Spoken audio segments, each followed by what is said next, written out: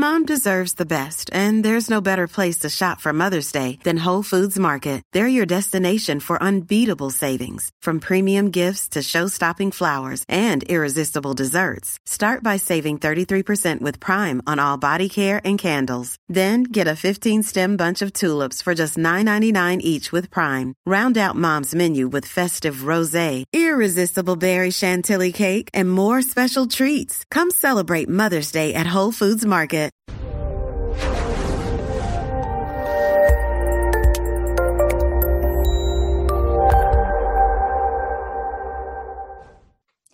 Welcome, everybody. Today we're going to go over aromatherapy, meditation, and guided imagery. Over the next little bit, we're going to review the concepts of mindfulness and how to incorporate it into daily life. I know we talked about mindfulness last session, but it's important to bring back again because a lot of what we're going to talk about when we get down to meditation and guided imagery pertains to, guess what? Mindfulness. We'll also learn about the history, benefits, cautions, and methods of incorporation into practice of aromatherapy, meditation, and guided imagery. So there are some cautions that we want to talk about, and we'll hit those as we go. Mindfulness means being aware of your current state emotionally, mentally, physically, and spiritually. So that's being in the moment. A lot of times we talk to our clients about not living in the past or not living in the future and trying to appreciate the present moment. But so many of our clients don't even really know what that is. They're not connected to that. They're too worried about what's going to happen or still too busy beating themselves up for the past. Encouraging them to focus on mindfulness and the present state of being will help them not only identify relapse warning signs and relapse triggers, but it'll also just help them be happier and incorporate things that will make them happy. And I harped on that before, and I'll harp on it again. It's important not only to eliminate the negative, but to enhance the positive in our lives and in our clients' lives. Mindlessness allows people to ignore minor stress until it adds up to a meltdown. And all of us have been there at one time or another, most likely, where little things have happened maybe throughout the day or throughout the week, and all of a sudden something happens that should be relatively inconsequential, and we just kind of lose our stuffing. And that is one of the effects of mindlessness. Another example would be driving home from work. If you've had a long day or you've got a lot on your mind, you can leave the office and get home safely, but you may not remember that drive at all. And that's mindlessness, not being aware of the present moment and in the present moment. It's important to remember that we can put discriminative stimuli or things in their environment to remind us to do a mindfulness scan so we stay mindful. Most of us are not used to practicing that. Y'all know that I encourage my clients to do it at meal times because those are anchor points throughout the day. We all eat. And if they incorporate breakfast, lunch, and dinner mindfulness scans to see where they're at emotionally, mentally, physically, and spiritually, that's 3 times a day more than they were doing before. And that's awesome. Eventually, they'll start to learn to check in with themselves when they start feeling wonky. That's my clinical term for the day. And figure out what's out of kilter. So mindfulness activities can be just doing a body scan, going from head to toe or toe to head, finding if there's muscle tension, if you feel like your respiration's up, if the heart rate's up, anything that might signal an impending anxiety or panic attack, anything that might be contributing to irritability. Do one of those, check in. We can also check in when we do our body scan for posture. And that's one thing I'm really guilty of is sitting slumped over at my desk. And I need to remind myself to sit up and sit straight. Mindful breathing, focusing on breathing in and breathing out and keeping control of our breathing. Most Americans, and I would say a lot of people, don't breathe efficiently. We breathe through our chest. We breathe shallowly and rapidly as opposed to through our abdomen. So taking a few minutes to just take some mindful breaths will help you stop your mind and cool and slow down a little bit. Mindful observation. We've talked about focusing on just what's in the room, just observing what's in the room without judgment, or doing the 4 and 4 senses, 4 things. What do I 4 things I see, 4 things I hear, 4 things I smell, 4 things I feel. Mindful awareness means stop and think before you act. So stop, think, and then act. And then mindful appreciation, I changed it in this presentation to reflect random acts of kindness. A lot of times we don't take into account or appreciate the person who holds the door for us, or the mail carrier who actually brings the packages to your door and puts them in a plastic bag when it's rainy outside. So focusing and finding 4 or 5 things during a day that you're like, hey, that was really nice that somebody else did, or something happened. So now that we've reviewed our mindfulness, we're going to move on to one of my favorite topics, and that's aromatherapy.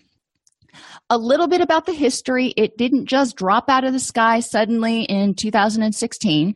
As long as 2,500 years ago, Hippocrates identified that the key to good health rests on having daily aromatic baths and scented massages. I'm thinking, I'll go live there if I can have a daily aromatic bath and a massage. Cool. We don't do that today. So the question is, if that's the key to good health, what are we doing instead? And oftentimes the answer is nothing. And that's a problem. Some of the plant materials that have been written about include many of the herbs and essential oils we use today, including cardamom, cinnamon, myrrh, basil, fennel, frankincense, juniper, pine, rose, rosemary, and thyme.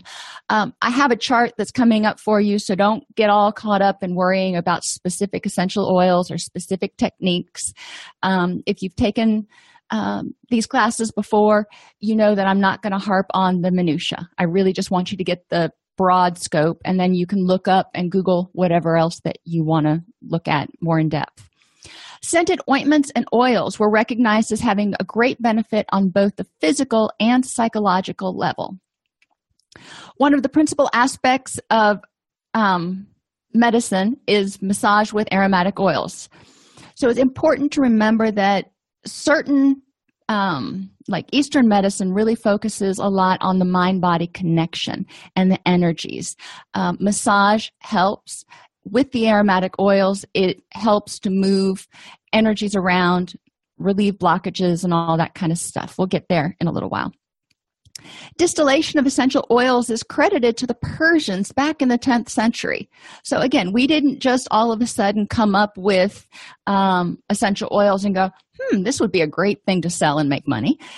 It's been around for a while. In 1887, French physicians first recorded laboratory tests on the antibacterial properties of essential oils. So there are some essential oils that can be used antibacterially and have a lot of effects for skin care and wound care and all that sort of stuff. We're not going to go into a lot of those because we're focused more here on the psychological effects, psychological benefits of aromatherapy. But in some of the readings that I have included in your class, you can do some more research on all of the benefits of aromatherapy. In 1910, Rene Gettefoss discovered the healing properties of lavender after severely burning his hands in a lab explosion. He later used the wound healing antiseptic properties of essential oils in the care of soldiers in military hospitals during World War I. He actually is credited with coining the term aromatherapy and published a book by the same name. It was translated into English in 1993. Another French army surgeon used essential oils in the treatment of war wounds during the French Indochina War and wrote the book Practice of Aromatherapy, which again was translated into English in 1964. And finally, a French biochemist and nurse lectured and gave seminars in the early 30s throughout Europe on the rejuvenating properties of essential oils, resulting in the overall sense of well-being they provided. Now, before we really get into the nitty-gritty of essential oils, it's important to point out that while certain essential oils are, if you will, known for having certain properties, like lavender is supposed to help relieve anxiety and help people sleep. If someone doesn't like lavender or they have a negative experience with lavender, it's not going to have that same effect because the brain recognizes that stimulus and goes, oh, that's not good, that's noxious. So we don't want to necessarily force people and say, well, lavender is the only thing that does it. There's an array of different essential oils that can produce similar effects, if you will. The inhalation of aromatic molecules affects us on a variety of levels: physical, emotional, and spiritual. When we inhale it, it crosses into our system, triggers our olfactory receptors, which triggers our brain, which stimulates memories. When our brain's triggered, it decides it has to do something. And so it figures out whether this is a pleasurable scent that is supposed to induce calming, or it's a stressful scent that's supposed to kind of wake us up and get us to do something. The olfactory receptor sites are responsible for things like triggering things in the nervous system, endocrine, and immune systems, impacting pleasure, pain, emotions, memory, sleep, appetite, and sex. So there's a lot of different things going on there. And we've talked in the past about the impact of thoughts and the effects of different neurochemicals on all of these things. So basically, we're saying that it's likely, now we haven't done human studies with brain tissue and stuff because that would not be good, but it's likely that the aromas that people are inhaling are stimulating the release of certain neurochemicals, which are linked to emotions and memory and all that other stuff. A 2009 study found that preoperative patients who received aromatherapy with lavandin, which is a form of lavender essential oil, were significantly less anxious about their surgery than controls. A 2007 study in the Journal of Alternative and Complementary Medicine suggests that women who used aromatherapy during labor reported less pain overall and were able to use fewer pain medications. There's, again, a bunch of research that revolves around people with chronic pain, people with cancer, people who are aged and have dementia, and people who are in labor. So those are the main kind of captive audiences, I guess they have, that they're using a lot of the test subjects. But a lot of this information is generalizable to some of our patients. The benefits of aromatherapy: assisting with diffusing anger, anxiety control, ADHD and concentration, assisting people with depression and grief, fatigue and energizing, assisting people who are irritable, and that can be physiologically irritable or just grumpy irritable, pain management, peace and contentment, and relaxation and sleep. And you might be saying, why are some of those bolded? Well, if you look at the ones that are bolded, what are their common denominator? They are all symptoms of depression. Go figure. So there are a lot of things, or a lot of symptoms of depression that can be addressed potentially with aromatherapy. And we know that our patients will present with different profiles, if you will, or different symptoms of depression, which is why they don't have a checklist that you have to have all of the symptoms. Some will present with concentration issues, some will present without them. Some will have sleep issues, some won't. So it's important to look at what our patients are experiencing and identify ways we might be able to address those specific symptoms instead of just addressing depression as a whole. We want to know, what is it about the depression? What symptom are we really trying to target? One interesting one in the Journal of Dentistry for pain management, they found that clove oil and benzocaine, when they were put side by side, were equal in their ability to numb skin tissue. So before a needle prick, both benzocaine and clove oil were found to be excellent topical anesthetics. So interesting. I promised you a chart. Now, it's not pretty, I know, but it gets the point across. Essential oils are really cool, and one of the things that I do when I'm working with people, as well as when I'm working with animals, and I do it a lot more with animals, is I let them kind of choose. I find a array of different scents that apply to what I'm looking at. So if somebody has anxiety issues, then I'm going to have a whole bunch of different things for them to kind of sniff and go, does that smell good or not?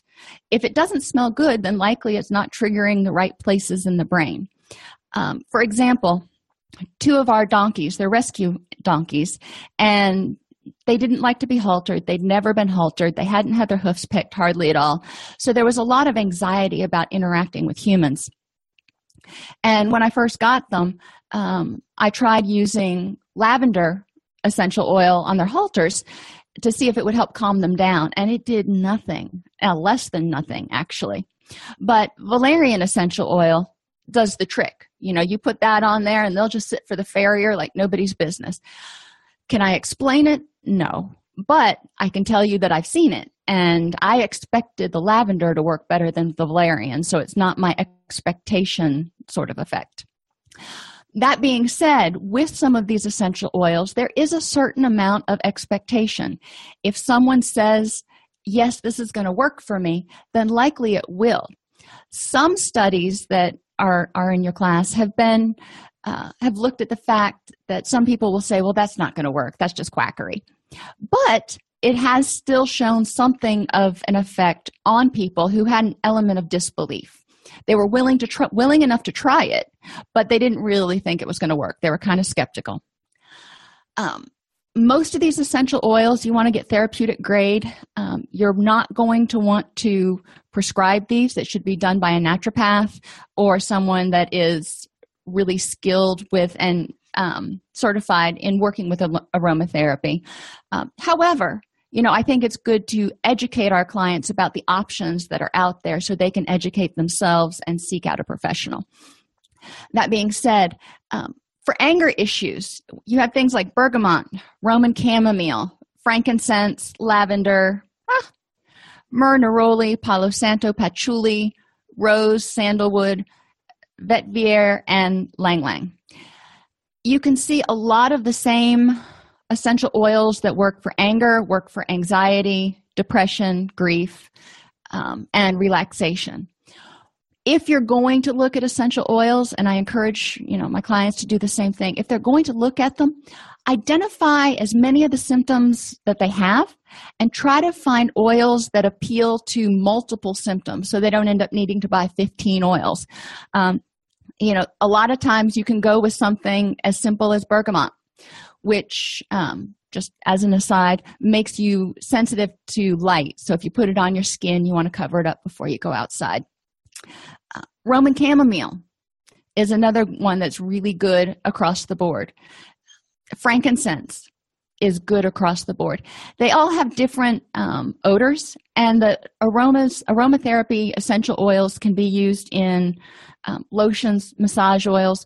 You want to dilute them. Clients never want to put them directly on themselves.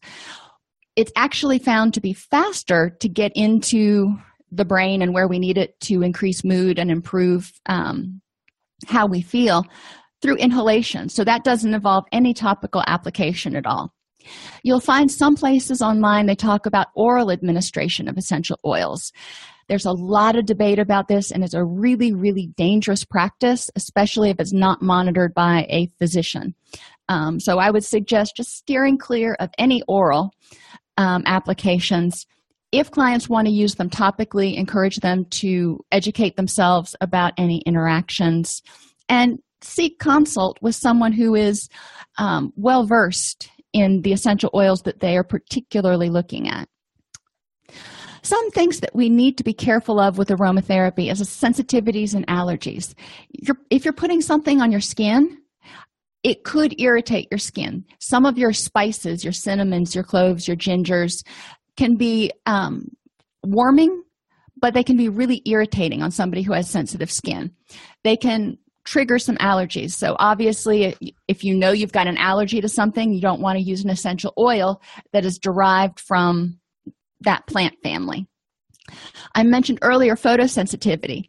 Any of your citrus, bergamot, lemon, lime, or bitter orange can make you sensitive to light. So if you do put it in lotion and put it on your skin, you want to watch your exposure to sun. But, especially bergamot has a lot of really positive calming qualities. So, I'd say use it as an inhalation if your clients are wanting to use that. That way you get the benefit without having to worry about the sensitivity. Don't use them during pregnancy unless you're under the guidance of a physician, because if you put it on your skin, it gets absorbed through the skin and into the bloodstream. Anything that's in the bloodstream goes to the fetus.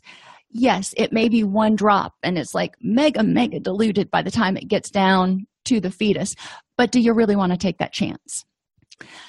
Like I said earlier, prior learning may impact experiences. So if you happen to work maybe in a hospital that used lavender in the emergency room to help calm people down, but you didn't have a pleasant experience working there, then when you smell lavender, you may have memories of that hospital, which make it a negative association.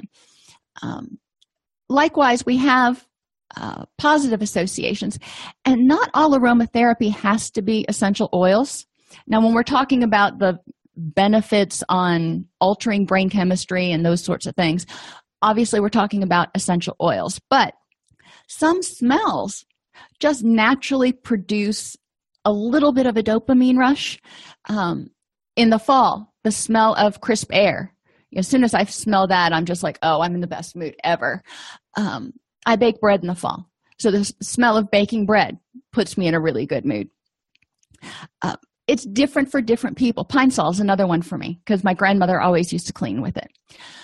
Encourage people, even if they don't want to use essential oils, to remember that smell is one of our strongest triggers of memory.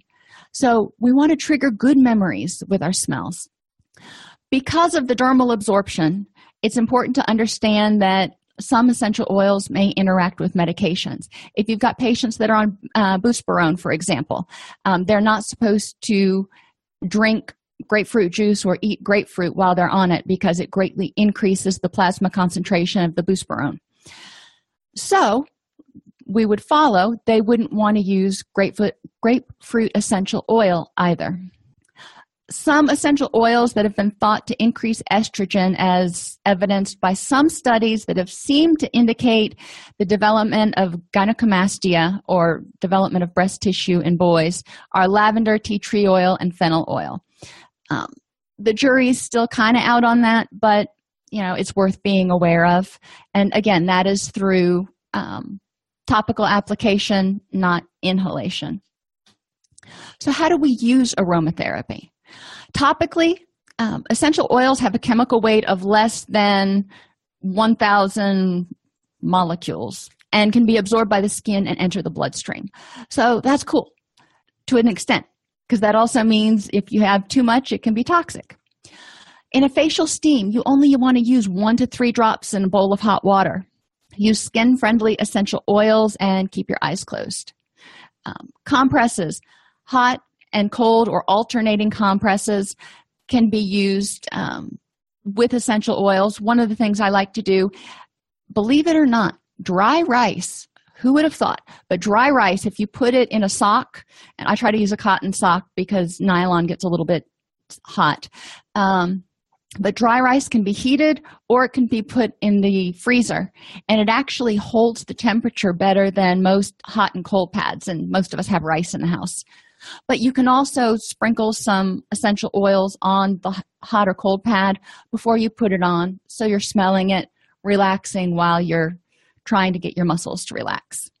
Clay masks, again, use it very sparingly. 1 drop, maybe 2 drops in a clay mask. And a massage oil, 1 to 3% dilution in a carrier oil like coconut, argan, or apricot. You can find recipes for this online pretty much everywhere. doTERRA, Eden's Garden, and there's one other that I came across. It'll come to me in a minute.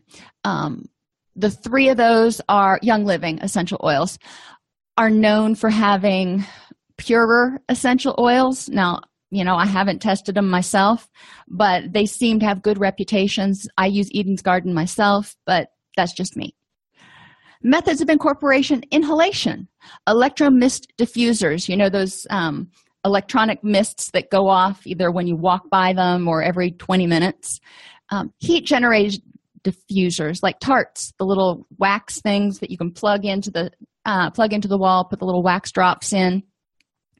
They also have bulb rings. If you're using the old incandescent bulbs that get hot, there are these little rings that sit right on top of the incandescent bulb, and you can put an aromatherapy oil on it. The heat from the bulb disperses it. Spritzing it just in the air or on your clothes. Be careful. A lot of essential oils can discolor clothing.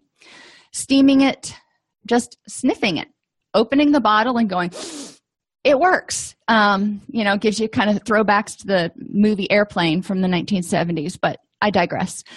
And aromatic baths, you don't want to use more than 6 to 8 drops total. So if you're using 3 different oils, you're going to use, like 2 drops of each.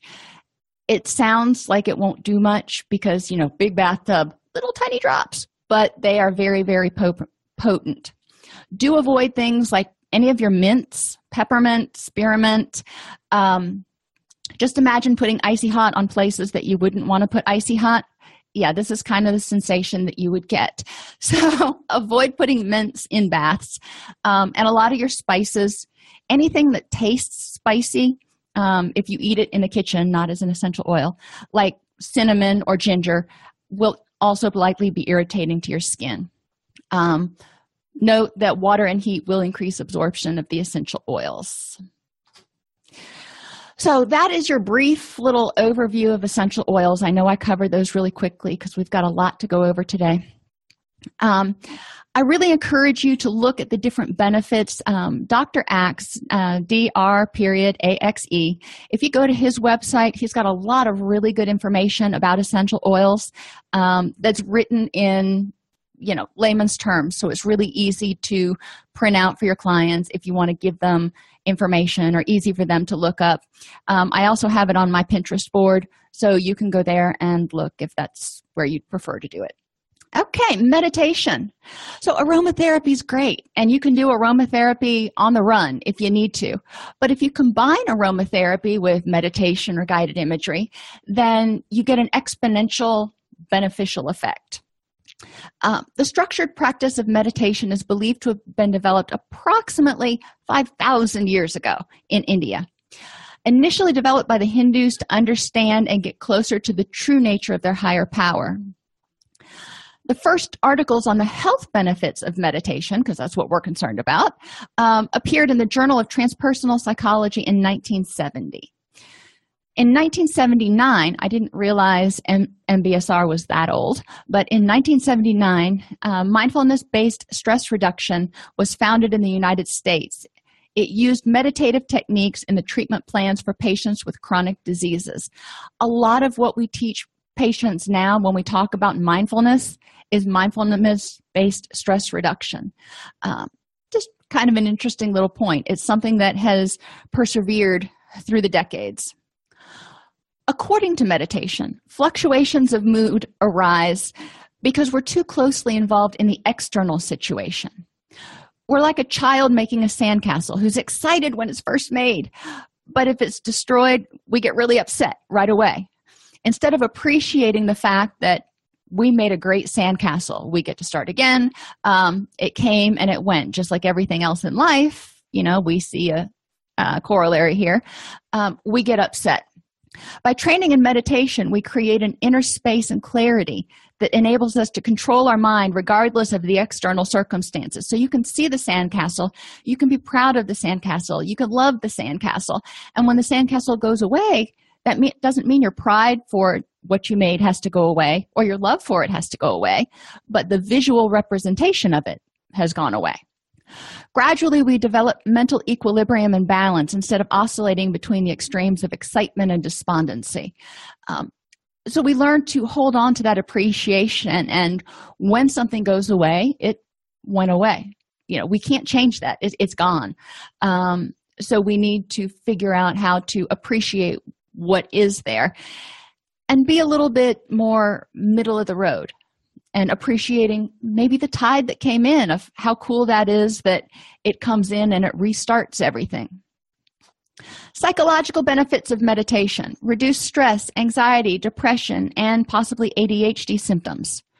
Reduced irritability and moodiness. increased creativity and intelligence, increased learning ability, memory, and concentration, feelings of vitality and rejuvenation, increased emotional control, increased self-esteem, increased alertness, and improved relationships. So I sounded like the side effects bit on the end of a drug commercial. What I want you to see is that meditation has a lot of benefits. There's research supporting all of these claims in your class, so if you want to go look at the different research that's out there, great. I really encourage people to look at independent research. What I want you to think about is, why does meditation have these benefits? Well, if we're not going between yay and crying all the time, we're not expending near as much energy. So we have some more energy in reserve to deal with life on life's terms. As we may have said before, basically we're eliminating or moderating a vulnerability. We're keeping some energy available. So that's really awesome. Meditation allows us to learn how to silence our mind and not be attending to the 16 different things that are going on, and focus on just one thing. Think how awesome it would be if you could come to work, and especially if you work in community mental health, you can sort of identify with me here. If you could come to work, go to your office, and focus on just one thing for even an hour without having the telephone ringing, the email coming in, the clients knocking on your door, fire drills going off. So another one of the benefits of meditation is being able to help people increase their focus. If you can focus on that one task for 15 minutes and get it done, it expends a lot less energy than trying to get it done and juggle 6 other things where it takes 2 hours to get the task done. And think about writing progress notes. That was my experience in community mental health. Writing progress notes used to take forever because there was always something else, somebody coming in. And yes, I didn't want to do them. I hated documentation, but it was, necessary so we could get reimbursed. So there was an element of not wanting to. The nice thing about meditation is, again, being in the moment, acknowledging that, I don't want to do this. However, it needs to be done, and just moving on with it. Irritability and moodiness often comes from going from that activating event to the consequence. Something happens, we get upset, without just stopping to appreciate the totality of the moment, and appreciate what was. Increased creativity and intelligence. If you silence all the noise, how many more really cool ideas will pop out? And not that you have to attend to them. Remember, in meditation, we let things come, we let them go. You're not going to get hung up on anything that comes out. But if you can silence some of that extra noise and start learning how to filter out the extraneous variables, it helps a lot. I had a colleague when I was in graduate school who had ADHD. And she did a presentation on it one time, and it really hit home with me. She had us all sitting in the room, and she was talking, and then somebody else got up and started flicking the lights on and off. And somebody else got up and turned on a radio, and somebody else got up and started knocking on the door. And they kept doing that while she was talking. And all of us were sitting in there going, I can't focus. And she was like, all right, cut it. She's like, that's how I feel all the time. I can't decipher as easily the extraneous noise from what I need to pay attention to. When people start practicing meditation, and it doesn't happen overnight, they start being able to filter out some of that background noise. Why is this helpful for people with anxiety, depression, PTSD, ADHD? Because it helps them focus on what's important, reduces that irritability, improves their ability to concentrate. If I'm not distracted by people walking down the hall, if I don't even notice it, then I'm kind of in my zone. And I think most of us have been in the zone before. You just get in there and you don't even realize you look up and 6 hours have passed. That's a great zone to be in, but it's hard for a lot of people to get there. It gives you a sense of increased emotional control, because if you're able to choose which reactions that you attend to, something happens and you're like, okay, it happened. I'm feeling angry. What else am I feeling? Let the emotions come. You don't have to latch onto that anger and go, I'm feeling angry, so I'm going to get really, really ticked off. You're angry? Okay, let it go. There's nothing you can do about it. Easier said than done. Increased self-esteem a lot of times comes from, as a side effect, if you will, of meditation. You're feeling more in control of your emotions. You're feeling more rejuvenated, and you're more awake. You have more energy. You're able to get focused. You're less irritable. That tends to make everybody feel better about themselves if they're happier and healthier and more energetic. So increased self-esteem says, I got this, which also benefits relationships. Nobody wants to, well, let me go with the positive. People want to be around other people who are happy, not moody, who are creative, who are enthusiastic, who are curious. And meditation really encourages that to develop in people. Physiological benefits, just real quick, because we know there's a connection between the mind and the body, may help lower blood pressure. We know that when the fight or flight reaction is activated, the body dumps cortisol, the body dumps adrenaline in order to prepare us to fight or flee. This raises blood pressure. Understanding this is important because we know if the blood pressure is going to go down, then those stress chemicals are going down, which likely means what we label as the emotional reaction is going down. Prevented, slowed, or controlled pain. As people learn to meditate, and there are certain techniques that are specifically designed to help people deal with chronic pain or even postoperative acute pain, as that pain goes down, their sense of happiness goes up. Most of us are cranky when we're in pain. Most of us feel helpless if we can't get up and do stuff for a long period of time. I can sit still, I can be sick, I can do whatever for 2 days, maybe 3 if I'm really, really in pain. But after that, I start getting a little bit testy that I don't feel well still. I'm just like, I don't feel well. The same thing is true for a lot of our clients. If they have chronic pain, it can feel very overwhelming and hopeless. So if they find a type of meditation that helps them deal with that pain, then they're going to feel more in control. And they're also going to feel less pain, which, bonus, so they will be able to do more things. Boosted immune system. If you're not using a whole bunch of energy on extraneous stuff, your body can focus that energy on immunity. Lowered cholesterol levels. When cortisol goes up, cholesterol goes up. We know that cortisol is our fight or flight chemical, or one of them. So if we are stressed out, if we are up here, if we are anxious, angry, any of those wound up dysphoric emotions, cortisol is going to be high. So if cortisol is high, cholesterol goes up. So if we can help people reduce their dysphoria, then cholesterol levels may decrease concurrently. Additionally, a lot of the foods that we eat for comfort eating may increase cholesterol levels. So, there's a double benefit to reducing stress and dysphoria, not only in just lowering cholesterol, but lowering or improving nutrition. Improved airflow, especially in those with asthma. Meditation, breathing, focusing on your breath as it comes in and goes out can help people breathe better, breathe more efficiently, and calm their breath. In a panic attack, people start to hyperventilate. One of the first things people start to notice is their heart rate increasing, then they start breathing more rapidly. If they can focus on their breathing and slow it down, likely that will have cascade effects and help calm the body down. It helps manage the heart and respiratory rate, like I just said, and it improves sleep.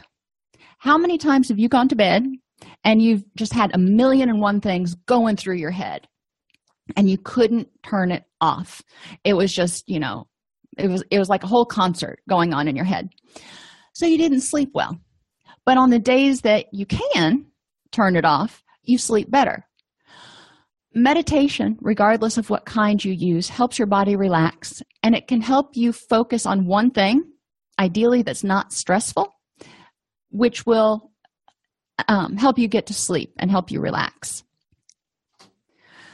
So to avoid getting too particularly complicated, there are 2 basic types of meditation: concentration and mindfulness. Concentration meditation focuses attention on internal or external objects, like a sound, a word, or a bodily sensation, while minimizing distractions and bringing the wandering mind back to attention on the chosen object. This is one type of meditation that can be used in pain management, but the key is you don't focus on the pain. If the pain is in your back, then you want to focus on your big toe, or you want to focus on your knee, or something that doesn't hurt. Focus on what it feels like. Focus on anything that basically changes your mind's attention to something that's not hurting you. Mindfulness meditation, on the other hand, is an outgrowth of a Buddhist tradition called Vipassana. Whatever. Can't pronounce anything today, which focuses on the present moment. Focusing attention alertly but non-judgmentally on all processes passing through the mind. This is the key, non-judgmentally, not, I shouldn't have thought that, or, oh, I can't focus today. Just letting it come and letting it go. One of the main influences of mindfulness in the West is Jon Kabat-Zinn. His mindfulness-based stress reduction program, remember the one that was formed back in the 1970s, has really brought meditation to the forefront of American treatment and culture and that kind of stuff. Open monitoring meditation, instead of focusing on the attention of any one object, can help us in our focus. When we keep our mind open, monitoring all aspects of our experience without judgment or attachment. So this goes more with the mindfulness meditation, just being aware, being in the present. Focused attention meditation focuses attention on a single object during the whole meditation session. Like I said earlier, this can be the breath, a mantra, visualization, or a part of the body. Qigong means life energy cultivation. It's a body-mind exercise for health and meditation. It involves slow body movements, inner focus, and regulated breathing to increase and remove blockages of qi, or the life force, throughout the 8 extraordinary meridians. Extraordinary meridians are considered in traditional Chinese medicine, or TCM, to be storage vessels or reservoirs of energy. So Qigong is something that you'll see in hospitals, you'll see in assisted living facilities. There's a lot of research of the benefits of Qigong on its restorative properties. There are literally hundreds of different ways to do Qigong. There are hundreds of different applications. So I've given you links that you can click on, go research them a little bit more. Not everybody is comfortable with sitting in a chair and meditating. So Qigong does give them more of an active option if they want to, with the slow movements, so they don't feel like they are just sitting still and doing nothing. Tai Chi is a martial arts form of Qigong. A lot of people practice Tai Chi in fitness centers, in wellness centers. It is geared more towards the martial arts than the healing and wellness. Either way, it's focusing on management of that energy and being aware of your body in space and in time. So it's increasing your self-awareness and your mindfulness, whatever form you choose to use. So what are some cautions with meditation? People with PTSD may feel vulnerable during a meditation session. It's been shown to be helpful for PTSD and helpful for managing flashbacks, but not everybody's going to be comfortable with it. People who have been victims of or survivors of ritualistic abuse will sometimes not be comfortable with certain types of meditation or any type of meditation, especially if it involves closing their eyes. Anything where they feel like they're dissociating, if may be anxiety provoking for people. Likewise, if one of your clients has a difficulty not dissociating, you may want to look at how to incorporate meditation safely so you're not encouraging dissociation, but you're actually encouraging the person to be aware of their body, their mind, and their spirit in the present moment. Victims of violent crimes, again, may not want to close their eyes, may not want to feel that vulnerable, practicing for periods, short periods, like a minute or 2 or 3 minutes at a time, can be helpful for them if they want to try it out. People with depression. Now, why would meditation be bad for depression, you would ask? Well, when you're depressed, or when you're meditating and you're sitting there and you're letting the thoughts come through your mind and go out, people with depression often have a lot of negative thoughts that come through their mind. Now, even if they're trying to let them go, the preponderance of thoughts that are going through their mind are negative and may increase their depression. Some research has found that they tend to seize those thoughts that are more negative, more self-fulfilling, if you will.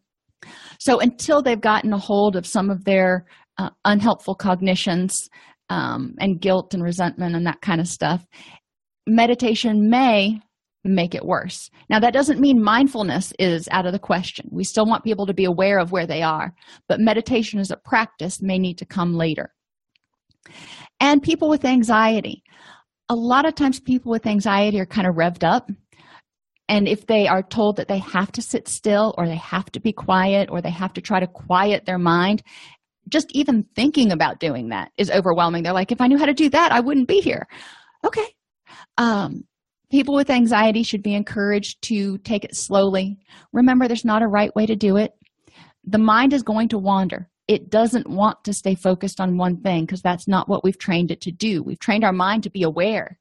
Think about a little kid. My son, when he was a toddler, we would go places and he would notice the most obscure things. And then we would go back, a week later, and he'd point out that whatever it was gone.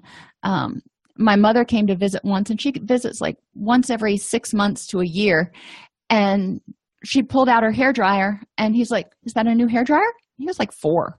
But he noticed what her old hairdryer looked like, and he took note of it and noticed it again. Children are like sponges. A lot of times we're still like sponges, noticing a lot of stuff. We just filter through it better or worse.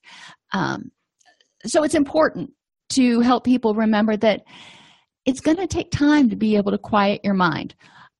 When I work with clients, if they're willing to try meditation, I generally suggest we just start with breathing. And it's not closing their eyes and taking deep breaths necessarily. I just encourage them to sit there for a second and notice their breathing. Notice where it's coming from, what it feels like, how quickly it's going in and going out. Simple things. As they get used to that and start to be able to quiet their mind for even 15 seconds, then they can extend it for a little while longer. But the key is not to increase their anxiety by having them think that they're failing or they're not doing it right. How do we incorporate it? Before getting out of bed, mindfulness meditation. Before you get out of bed, just be aware. Do a body scan, look around, be focused on the present moment, how you feel, what you're thinking, how you feel physically, and, to kind of get ready to know where you're at for the day. At the beginning and ending of each counseling session, mindfulness meditation can be helpful. How are you feeling? Get a sense for how your clients are feeling emotionally, mentally, physically when they come into your session, whether it's individual or group. And then after session, so you can identify maybe any relapse warning signs or things that you still need to tie up before they leave. Before eating, a focused attention meditation can help people calm down so they're more aware of what they're eating and they taste it instead of just shoving it in. I've always eaten fast, but when my son was little, he had really bad gastric reflux. And so I would inhale my food in order to be able to, pick him up and walk him around so everybody else could eat. He's 16 now, and I still have a bad habit of inhaling my food if I don't really make a cognitive choice to focus on it. So focused attention meditation, just sitting at the table and focusing on 3 or 4 breaths, 3 or 4, that's all. It doesn't have to be a long thing. Helps people get kind of in the mind space that they're getting ready to eat. They can also do meditation, if you will, or attentiveness while they're eating, focusing on how the food tastes when they're eating it, what it reminds them of, what they're feeling. Prior to going asleep, focused attention meditation can help people get sleepy. If you focus on the ceiling fan, or you focus on something on your wall, if you have a picture that you can focus on, or you close your eyes and you focus on a mental image, focusing on that, and the thoughts from the day will come through, but you just let them come through and go by. And at the first sign of an anger or anxiety trigger, if somebody feels themselves starting to get a little revved up, encouraging them to step back and do a body scan at the very least, and then try to attend to whatever's going on. If they step back and they notice that their heart rate is up, then taking a few slow breaths can help slow their heart rate down, and then once they've gotten away from that or calmed down that body response, that has been their time out. Their adrenaline has gone away and they can think a little more clearly. Guided imagery is actually kind of an outshoot, if you will, of meditation. Various forms of guided imagery have been used for centuries, as far back as ancient Greek. Jacob Moreno's technique of psychodrama has been linked to guided imagery as the enactment of someone's own imagery. So if you've studied psychodrama, you may be going, oh, yeah, that kind of makes sense. In the 1970s, Dr. David Bressler and Dr. Martin Rossman established support for guided imagery as an effective approach to the treatment of chronic illness and founded the Academy for Guided Imagery in 1989. So how does it work? The body does not have to be actively experiencing something for the mind to respond to it. Think about lemons. Just think for a second about the last time you had a lemon, what it tasted like, and the sourness. And think about drinking a really sour lemonade that somebody forgot to put sugar in. Your salivary glands start going. It's just one of those natural reactions. The lemon is nowhere around. When you're watching a tennis match, I played tennis all through high school, and we would watch game tapes and we would watch, professional athletes. And I could see in my mind's eye myself reproducing what Bjorn Borg or somebody else did. Childbirth, when in Lamaze classes, envisioning what the childbirth experience is going to be like and practicing the breathing before you get to the point where you're going, epidural, please. Really helpful. Another way to use guided imagery is to go to a happy place. And, that's not meant to sound condescending, but everybody's happy place is different. But when the person goes there, have them notice with all their senses, not just what they see, because not everybody's visual, but what they smell, what they hear, what they feel. If they're in the middle of the woods, is there a breeze? Is there not a breeze? Where's the sun coming from? There are a lot of details that can help people really immerse themselves in this happy place, if you will. And if the person's been there before, then it brings up all of those memories, those positive memories from the past, and helps them experience it. A diver is I should have chosen another verb that I could conjugate better. But a diver can see himself and feel himself going through a dive. So then the diver can also see himself or herself going through the perfect dive and what it would feel like, because we've all hit that sweet spot occasionally and gone, that was it. Research has shown guided imagery to be helpful in the treatment of a whole bunch of mental health issues, substance abuse, post-traumatic stress issues, relationship issues, and family and parenting issues even, because you can mentally rehearse what's going on. The biggest caution with guided imagery is that it has been linked in some cases to false memories. Now, whether you can blame the guided imagery or there are personality factors, there's probably a whole bunch of stuff that goes in there, but do be aware that guided imagery, if you start involving all those senses and get the brain to really believe it's there, then it can create sort of a false memory. How do we incorporate it? Going to your happy place. If you've had a stressful day, maybe just laying back and relaxing in your favorite easy chair and imagining what it's like to be in whatever that place is. Mental rehearsal of coping or refusal skills. If you are going to have a stressful confrontation with someone, maybe mentally rehearsing it ahead of time. So you see what you're going to say, you anticipate how you're going to react, they're going to react, then you anticipate how you're going to react. We can do active rehearsal in group, but it's also really effective for people to practice mentally rehearsing new coping skills that they learn in counseling or even in self-help books. They need to incorporate it into their brain so those memory pathways are activated when they're needed. And visualization. If you've got muscle tension, you can envision the muscles relaxing. You can envision angels rubbing the knots out of your muscles. You can envision whatever you want to that helps you get rid of the muscle tension. People with cancer and HIV have used guided imagery to imagine the body actually attacking the tumor or the helper cells growing in force so the person becomes healthier. And they've shown it does have an effect.